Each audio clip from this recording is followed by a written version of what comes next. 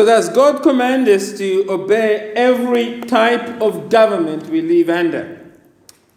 Are there things that I cannot obey government in? For example, can I refuse to pay taxes to a government that supports killing of Christians? Suppose the government started doing that. Are we morally required to disobey the government in that? Is it permissible to undertake armed resistance against government? Are we allowed to bear arms? If we felt the government was going around killing Christians, are we allowed to bear arms? And it seems when I read the Bible, the devil is always wielding control over the forces of government. It's difficult to read Daniel without seeing the prince of Persia there, or some dark demonic power seeming to wield forces in some other parts of Scripture. It raises a question, doesn't it? Is the government inherently demonic? These are just a few of the many questions we all have about government. And I think we can reduce these questions to a simple one. How should we, as followers of Jesus, who love and desire to obey God, relate to our government? And that is an important question because it's a question actually that's motivated by a deeper question. Because the question is, how do we relate to a government that can sometimes be oppressive or unfair to believers? We live under an unfair and immoral government. That's a fact. And our inclination is to rebel against the government. And this question and this experience we have is not new. It is a question that two groups that tried to destroy Jesus had when they came to Jesus in Mark 12, verse 13 to 14. Let's read those verses again. And they sent to him some of the Pharisees and some of the Herodians to trap him in his talk. Verse 14, and they came and said to him, Teacher, we know that you are true and do not care about anyone's opinion, for you are not swayed by appearances, but truly teach the way of God. Is it lawful to pay taxes to Caesar or not? Should we pay them or should we not? Now, there are two groups here. The Pharisees, as you know, they are the religious ones. They are the back to the Bible cult, as we've been calling them. The Herodians are a political action group, we might say. They actively support Herod Antipas. And we last saw this unusual coalition of evil in Mark chapter 3, verse 6, where we were taught that they had gone away. Remember when Jesus, do you remember, that's a good quiz question, isn't it? If you all remember Mark chapter 3, verse 6. Do you remember when Jesus healed the man with a withered hand? That's in Mark chapter 3, right? And they were not very impressed with that when he did that in the synagogue. And so they went away, we read in Mark chapter 3, verse 6, they went away to find a way.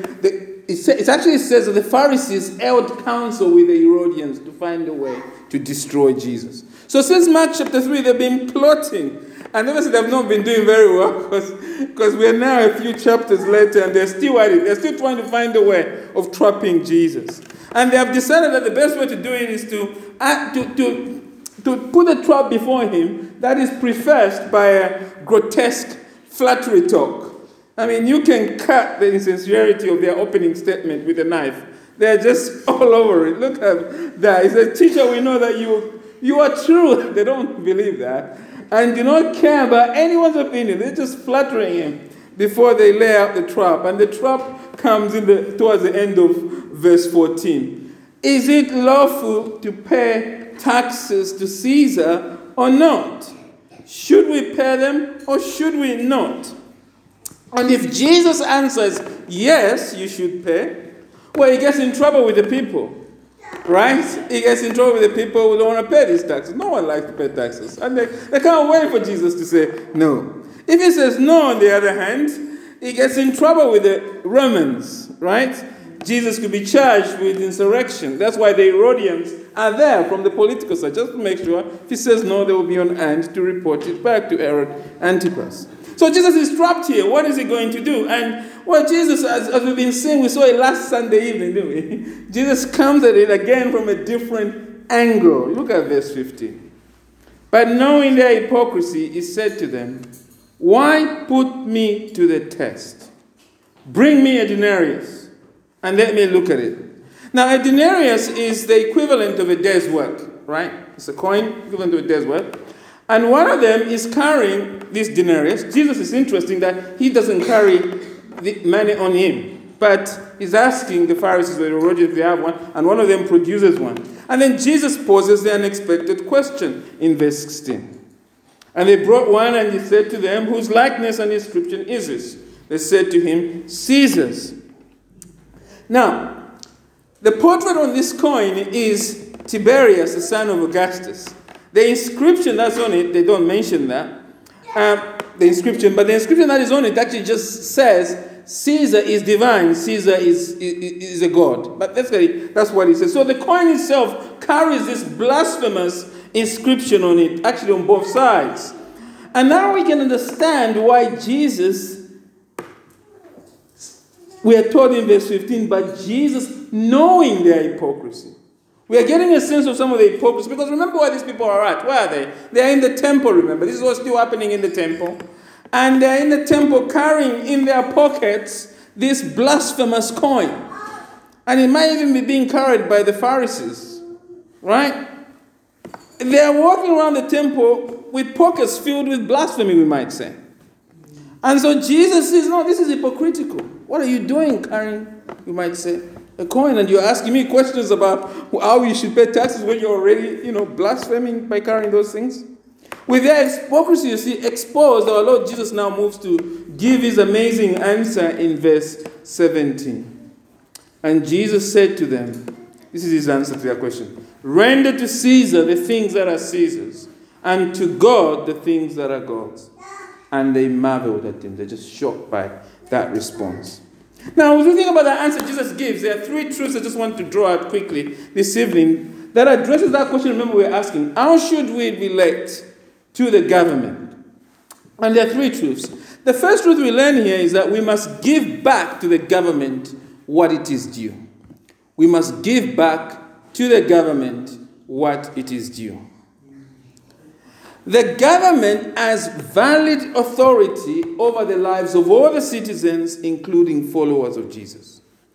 And we must obey the government accordingly. That's what verse 17 is saying. And Jesus said to them, render to Caesar, who's the government, the things that are Caesar's. Jesus is saying there is such a thing as Caesar.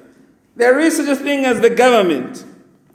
Such governments are valid even when they are being ruled by foolish people. The Caesar in Rome is not just foolish, he claims to be a god, or perhaps we should be more accurately say, he claims to be a demon, right? And Jesus says his rule, Caesar's rule, is still valid. And interestingly, Peter, who is listening to Jesus, expands on this obligation for us to obey government in his first pastoral letter while living under the brutal emperor Nero. In 1 Peter chapter 2, verse 13 to 17, we read this. 1 Peter 2, 13 to 17. It says this, be subject to the Lord's sake to every human institution, whether it is to the emperor as supreme, or to governors as sent by him to punish those who do evil and to praise those who do good. For this is the will of God, that by doing good you should put to silence the ignorance of foolish people. Live as people who are free, not using your freedom as a cover-up for evil, but living as servants of God. Honor everyone. Love the brotherhood. Fear God. Honor the emperor. As we think about Peter's words and his encouragement for us to obey the government and to honor the emperor, to honor our government, Peter helps us to answer a crucial question that we must first tackle as we think about giving the government what it is due. And the question is this: what exactly is a valid government?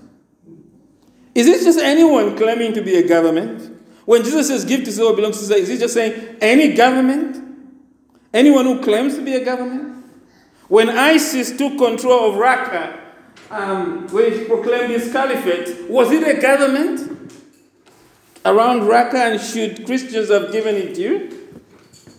Is the Taliban currently in charge of parts of Afghanistan and claiming to be a government, a parallel government, a government. Was the Northern Alliance, when it pushed down the Taliban, a legitimate government?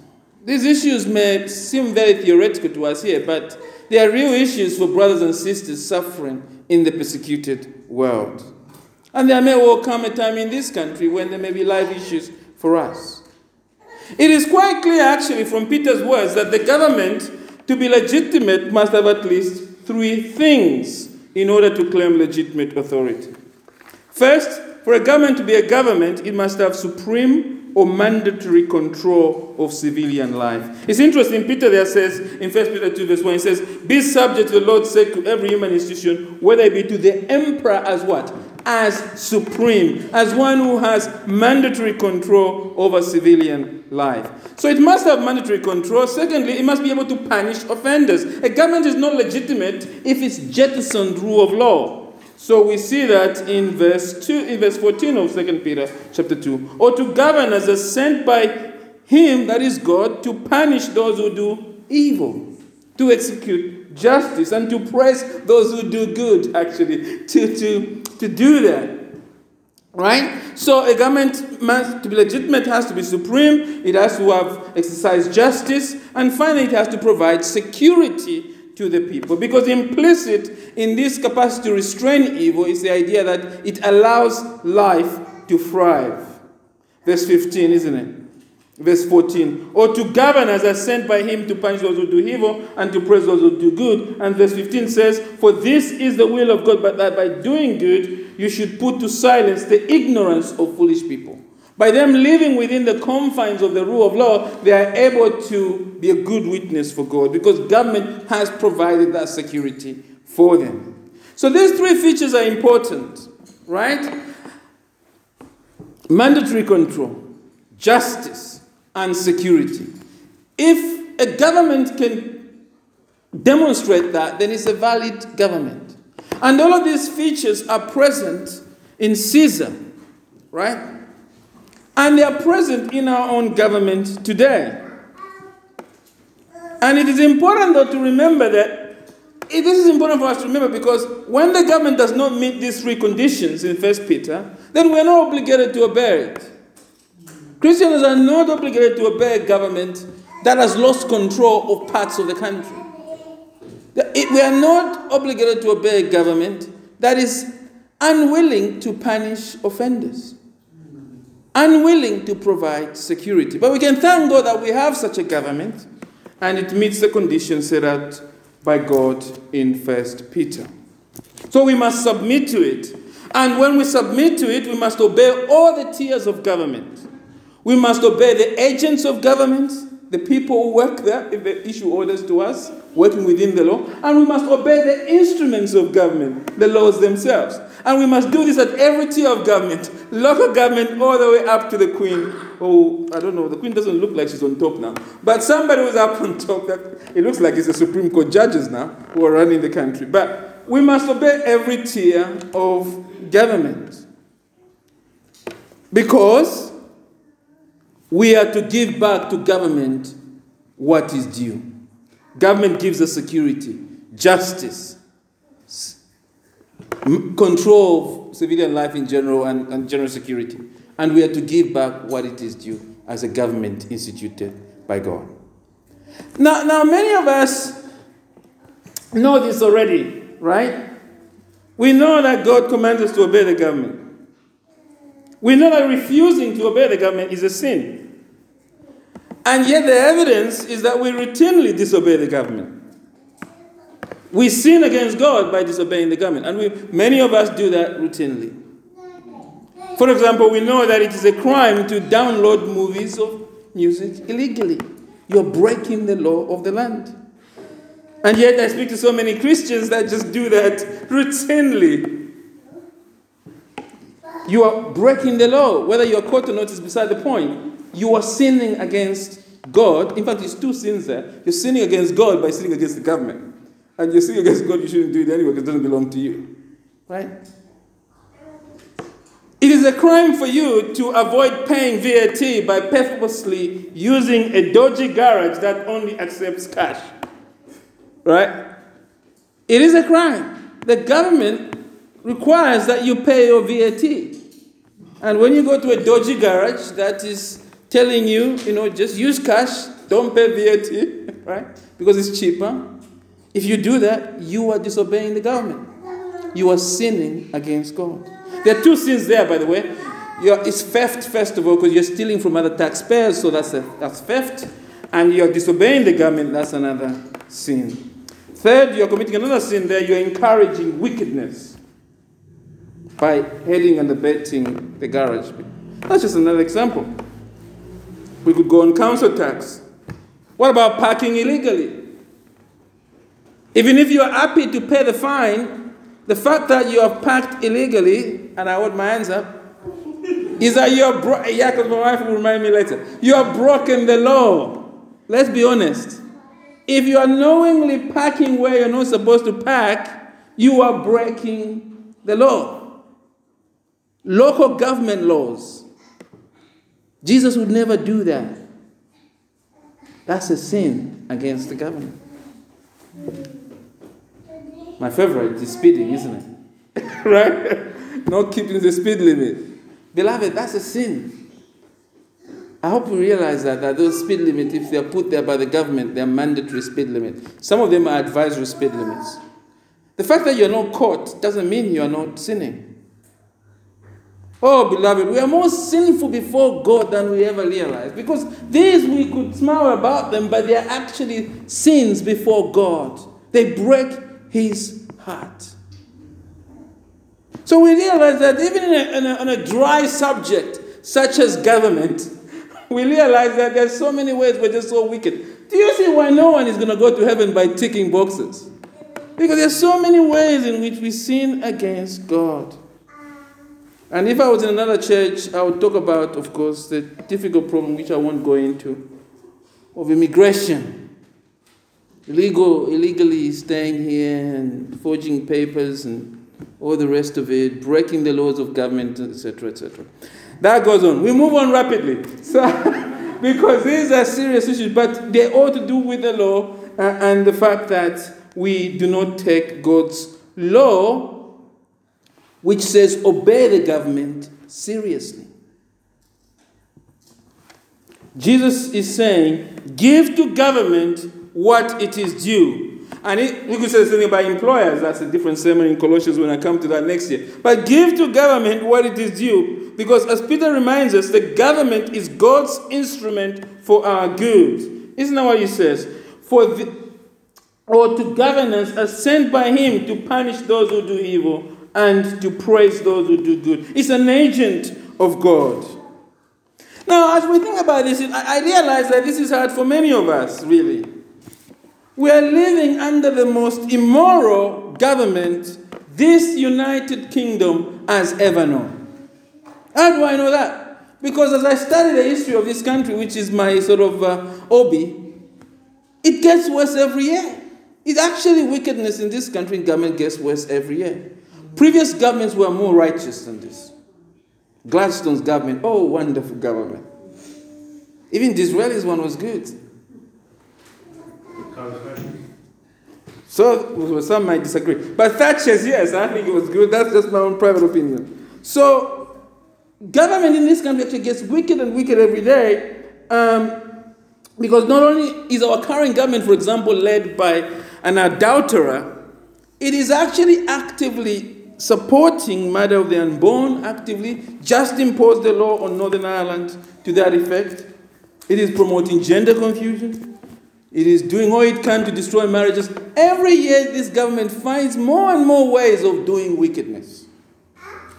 So when we talk about obeying the government, we feel it's uncomfortable for many of us as Christians. There are many reasons not to like the government.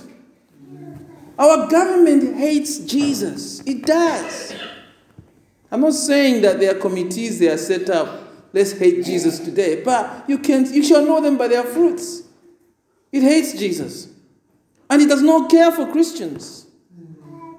I thank God that they're doing a review of persecuted Christians in the world. But they should do a review here about how they are reducing the freedoms of Christians to preach the gospel. We can't even protest in Walthamstow and expose an MP there who's promoting the murder of the unborn. Christians are not being given that freedom. So it is hard to have warm feelings about the government. And I'm sounding like I'm about to sort of encourage an insurrection. No.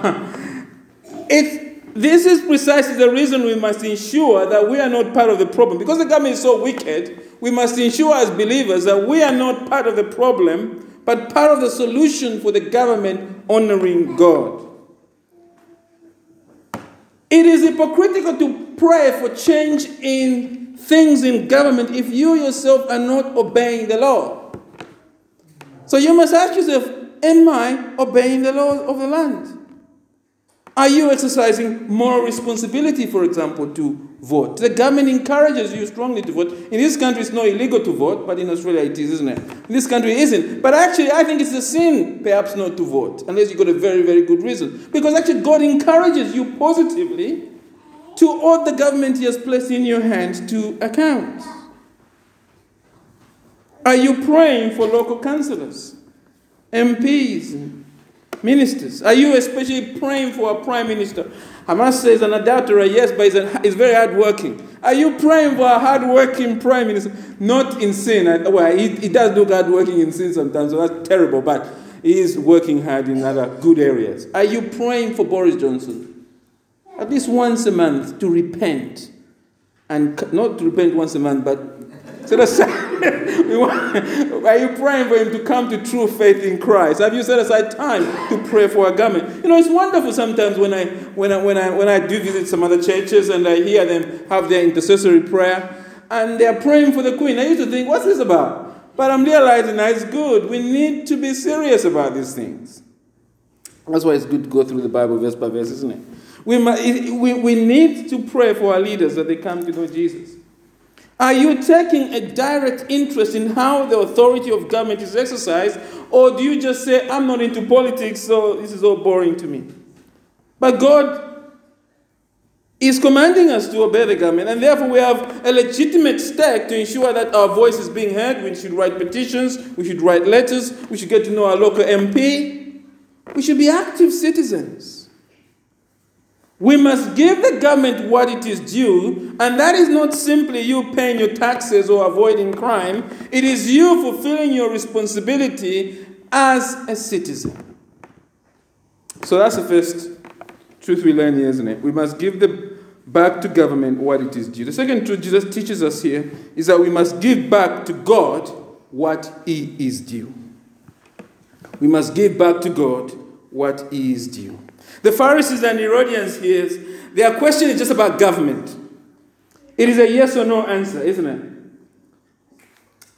Should we pay our taxes or should we not? They're just expecting yes or no. But Jesus rejects their parameters, doesn't he? Caesar is not the only king. He wants to make that clear to them. There is another person who has valid authority over us, and that is God. And He also demands that we obey Him. Let's go look at verse 17. Render to Caesar the things that are Caesar's, and to God the things that are God's. The word is and to God. It is telling us that there is something about God that is similar to Caesar. God has a kingdom. And like Caesar, He demands that we obey Him. But that is where the similarity ends, right? The authority of God over our lives is absolute. It has no time. It has no geographical limit. And so God is in a different category to Caesar. Jesus is saying we must obey God in all things. Because the question we look at it, the question here is this. Render to Caesar the things that are Caesar's and to God the things that are God's. What are God's? Well, God owns everything. God owns everything. And He says, therefore, give God your very life. Give God everything you want. You must give Him the due. Give back to God what is due for all the blessings He has given you. Do you see here? Jesus is pressing that question we looked at last Sunday. Do you remember the question last Sunday? Who is the ultimate authority in your life? That's what we're asking last Sunday evening. Who calls the shots in your life? And Jesus is back to it again, isn't it? Jesus is reminding us here that sin is rejecting the ownership of God over our lives. Sin is not giving God what is due. And we are to give God what is due. We are to give Him our very whole, our very life. We are to surrender everything to Him. And living for God is not simply saying, I am a follower of Jesus. Anybody can say that. I'm sure even demons can say that. It demands some practical changes in our lives. If we mean that statement, it should somehow have a practical effect in how we live. Living for God means surrendering our very own in practical terms. You see, if you're a parent here, you know that it is possible for your child, it's possible for a child to be in the family and yet live like he's not or she's not in a family. It's possible. Many of our children have a bedroom existence, isn't it? It's quite possible. A child just comes and eats and goes to their bedroom. Does that. That happens quite often. You hear from parents. They're in the family, but they have carved out a little kingdom for themselves. That happens in families. This is also possible for believers. We can have God as our Father, but live in a way that is all about our little kingdoms within His kingdom. Somehow we have declared a little Brexit for ourselves, within God's kingdom. And Jesus is saying God's design is that our relationship must be like that of a child who is always depending on his or her parents for everything. It should be like a wife or husband who is always giving their time, their effort, their money to the other person. We are to put God first in everything. We are to give God back. Or to give back to God what He is due. And it's not just tithe. I mean, we could have a whole discussion around that. It's your very life. Listen, living for Jesus is not so much about surrendering. There's some people, living for Jesus is not about surrendering a little pocket of my life here, a little pocket of my life here, a little pocket of my life there. No, living for Jesus is you getting a white flag of surrender. You can say everything here is surrendered to you. I like to say it like this. Living for Jesus is saying this. Lord, even before you ask the question, the answer is yes. Anywhere, anytime, any place, my answer is yes. So, Lord, please tell me the question. I want to hear it. Whatever it is, the answer is yes. That's what it means to be a Christian. Death to self. Is this your surrender to Him? Are you, as you sit here this evening, saying to Jesus, anywhere, anytime, any place, the answer is yes. Whatever it takes. Whatever you demand from me, the answer is yes. I don't know what the question is, but I've surrendered to you like that. Many of us are not willing to surrender to God like that. And the truth of the matter is that we are not giving God what He is due. I would question whether we are Christians at all, actually, if that isn't the fundamental posture of our hearts. Because a Christian always grows to surrender more, but they start with a white flag of surrender. Do you follow that? They must raise the white flag and then work out its implications. And they're fighting with God over the implications, right? But their heart has already decided. And many of us hear sermons after sermons about this topic. You've heard 88 sermons already. But no change in your life. Why? Because you fear that Jesus, you don't want to surrender.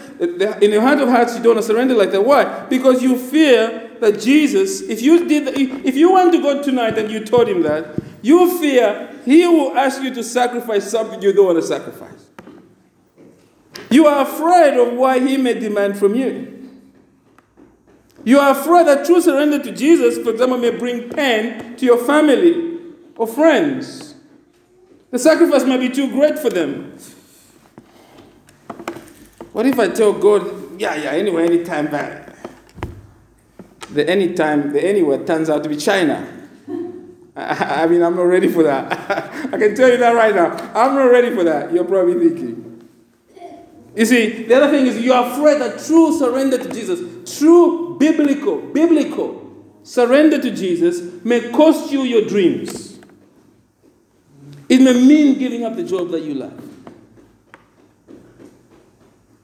Jesus actually, in the Bible, has a habit of calling people away from their dreams. Have you noticed that? So think carefully about this. Yeah, he has a habit of calling people away from their dreams. I'm sure Peter always dreamed to be the greatest fisherman in Galilee. And it never turned out to be the case. And so you see many people come to church week in, week out, deluded, of course, about their true position before God because they have no genuine surrender to Jesus. And the reason why they can't surrender to Jesus is a matter of trust.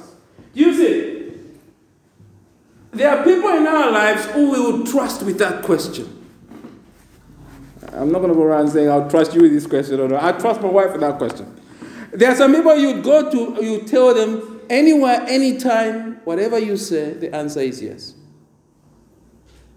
Because we trust them that they would never ask us something that's not in our interest or for good for us.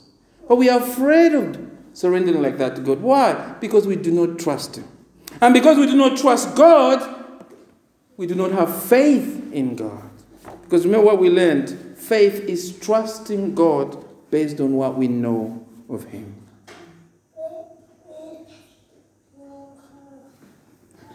Jesus is asking you, do you trust me? If you do, then give me what I am due in your life. Give me your life. The third thing we learn here, so the first thing is we must give back to Jesus, we must give back to government what it is due. The second thing Jesus teaches us here is that we must give back to God what it is due. And the third and final thing we learn here is that we must give back to God over the government. Giving back to God has superiority over the government. First with the two choices, God is always must be obeyed above government. Notice here that although Jesus puts Caesar and God side by side as valid authorities, the words are clear that God is way greater. God is bigger than the government. Look at verse 17. Render to Caesar the things that are Caesar's, and to God the things that are God's. Jesus does not say, give to God only and Caesar is already covered, right? Or give to Caesar and God is covered. He says, each must have their due. But he underpins that with the need for us to recognize that there are two separate realms of authority here, and that God controls everything, isn't it? God has authority over all life. He has priority even over the government. Because when we ask the question, give to God what belongs to God, we must ask ourselves, what belongs to God? Well, it includes Caesar. This is the genius of Jesus' answer. The denarius as an inscription here that claims Caesar is divine, Jesus is refuting that. He's saying God rules over Caesar. And therefore we must give even Caesar, even the government itself, to God. If we're serious about giving God what is due, then we must hand over the government, so to speak. We must work so that the government becomes righteous and lives in a way that honors God.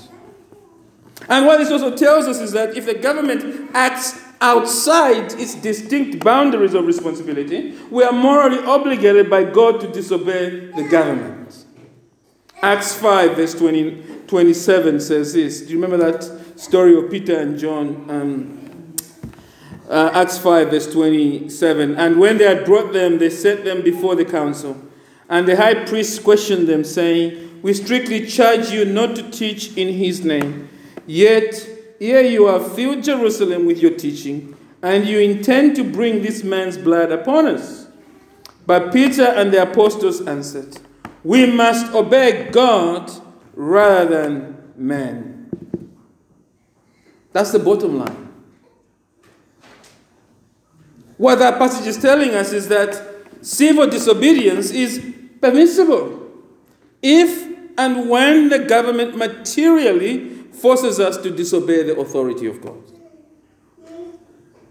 If there's a material requirement for us to disobey God, we must say no thanks.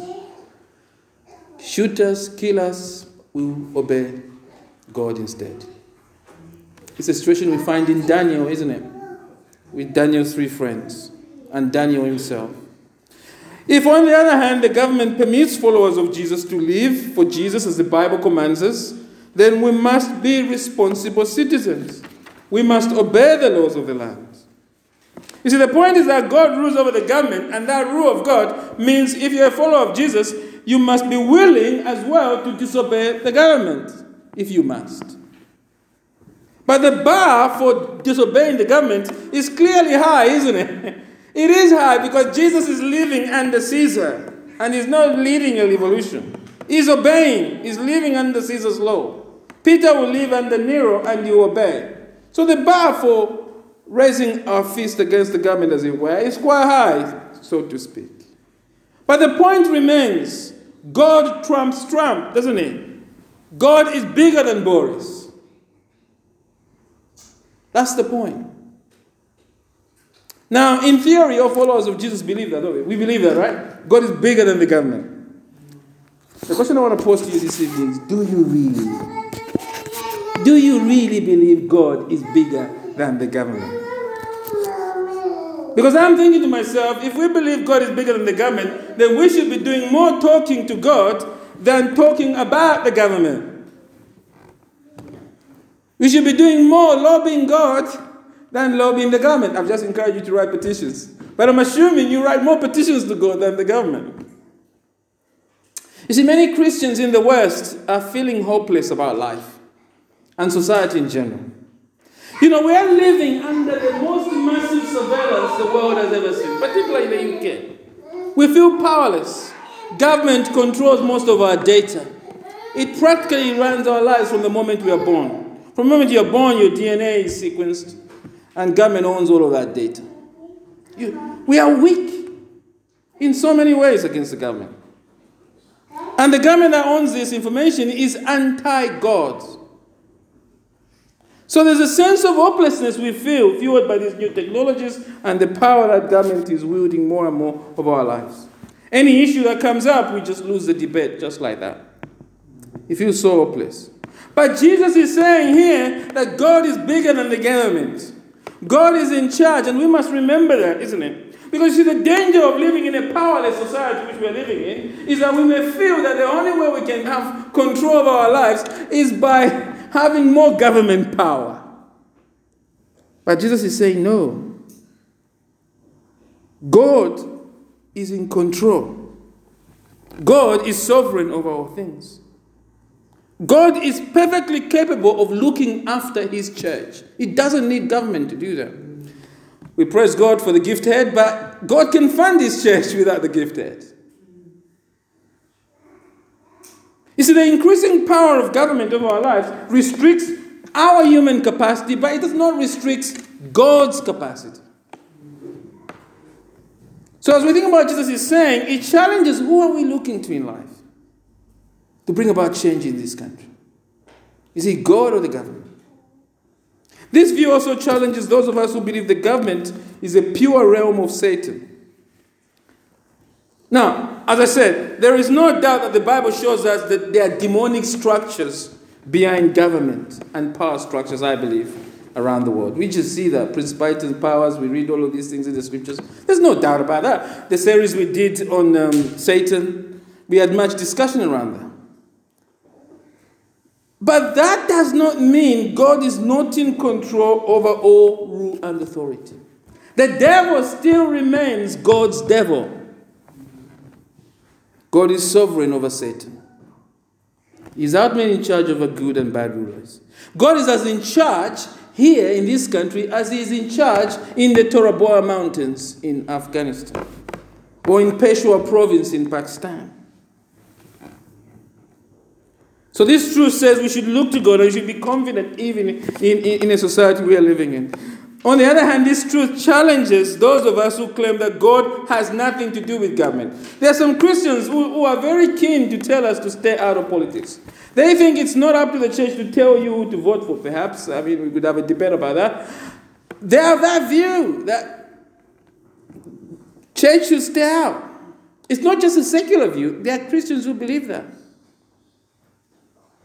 They believe that it's not up to the church to point out whether the prime minister is immoral or not. It's too political.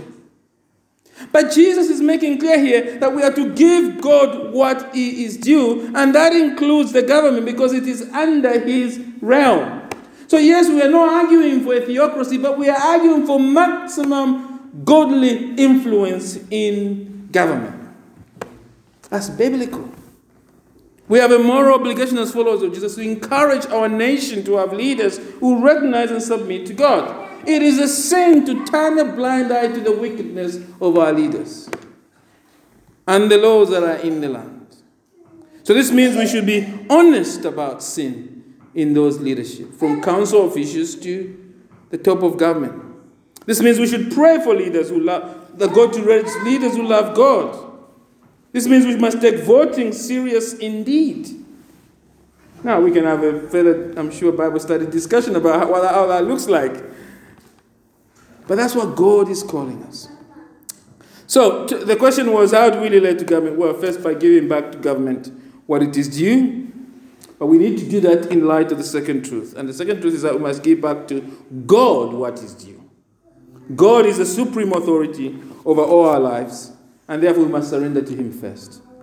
And if we don't surrender to him first, we're just hypocrites. We have no even right to talk about government issues if our heart before God is not right. Finally, we must give back to God over the government. This means we must be ready, if necessary, to disobey the government. Because God is supreme. Amen.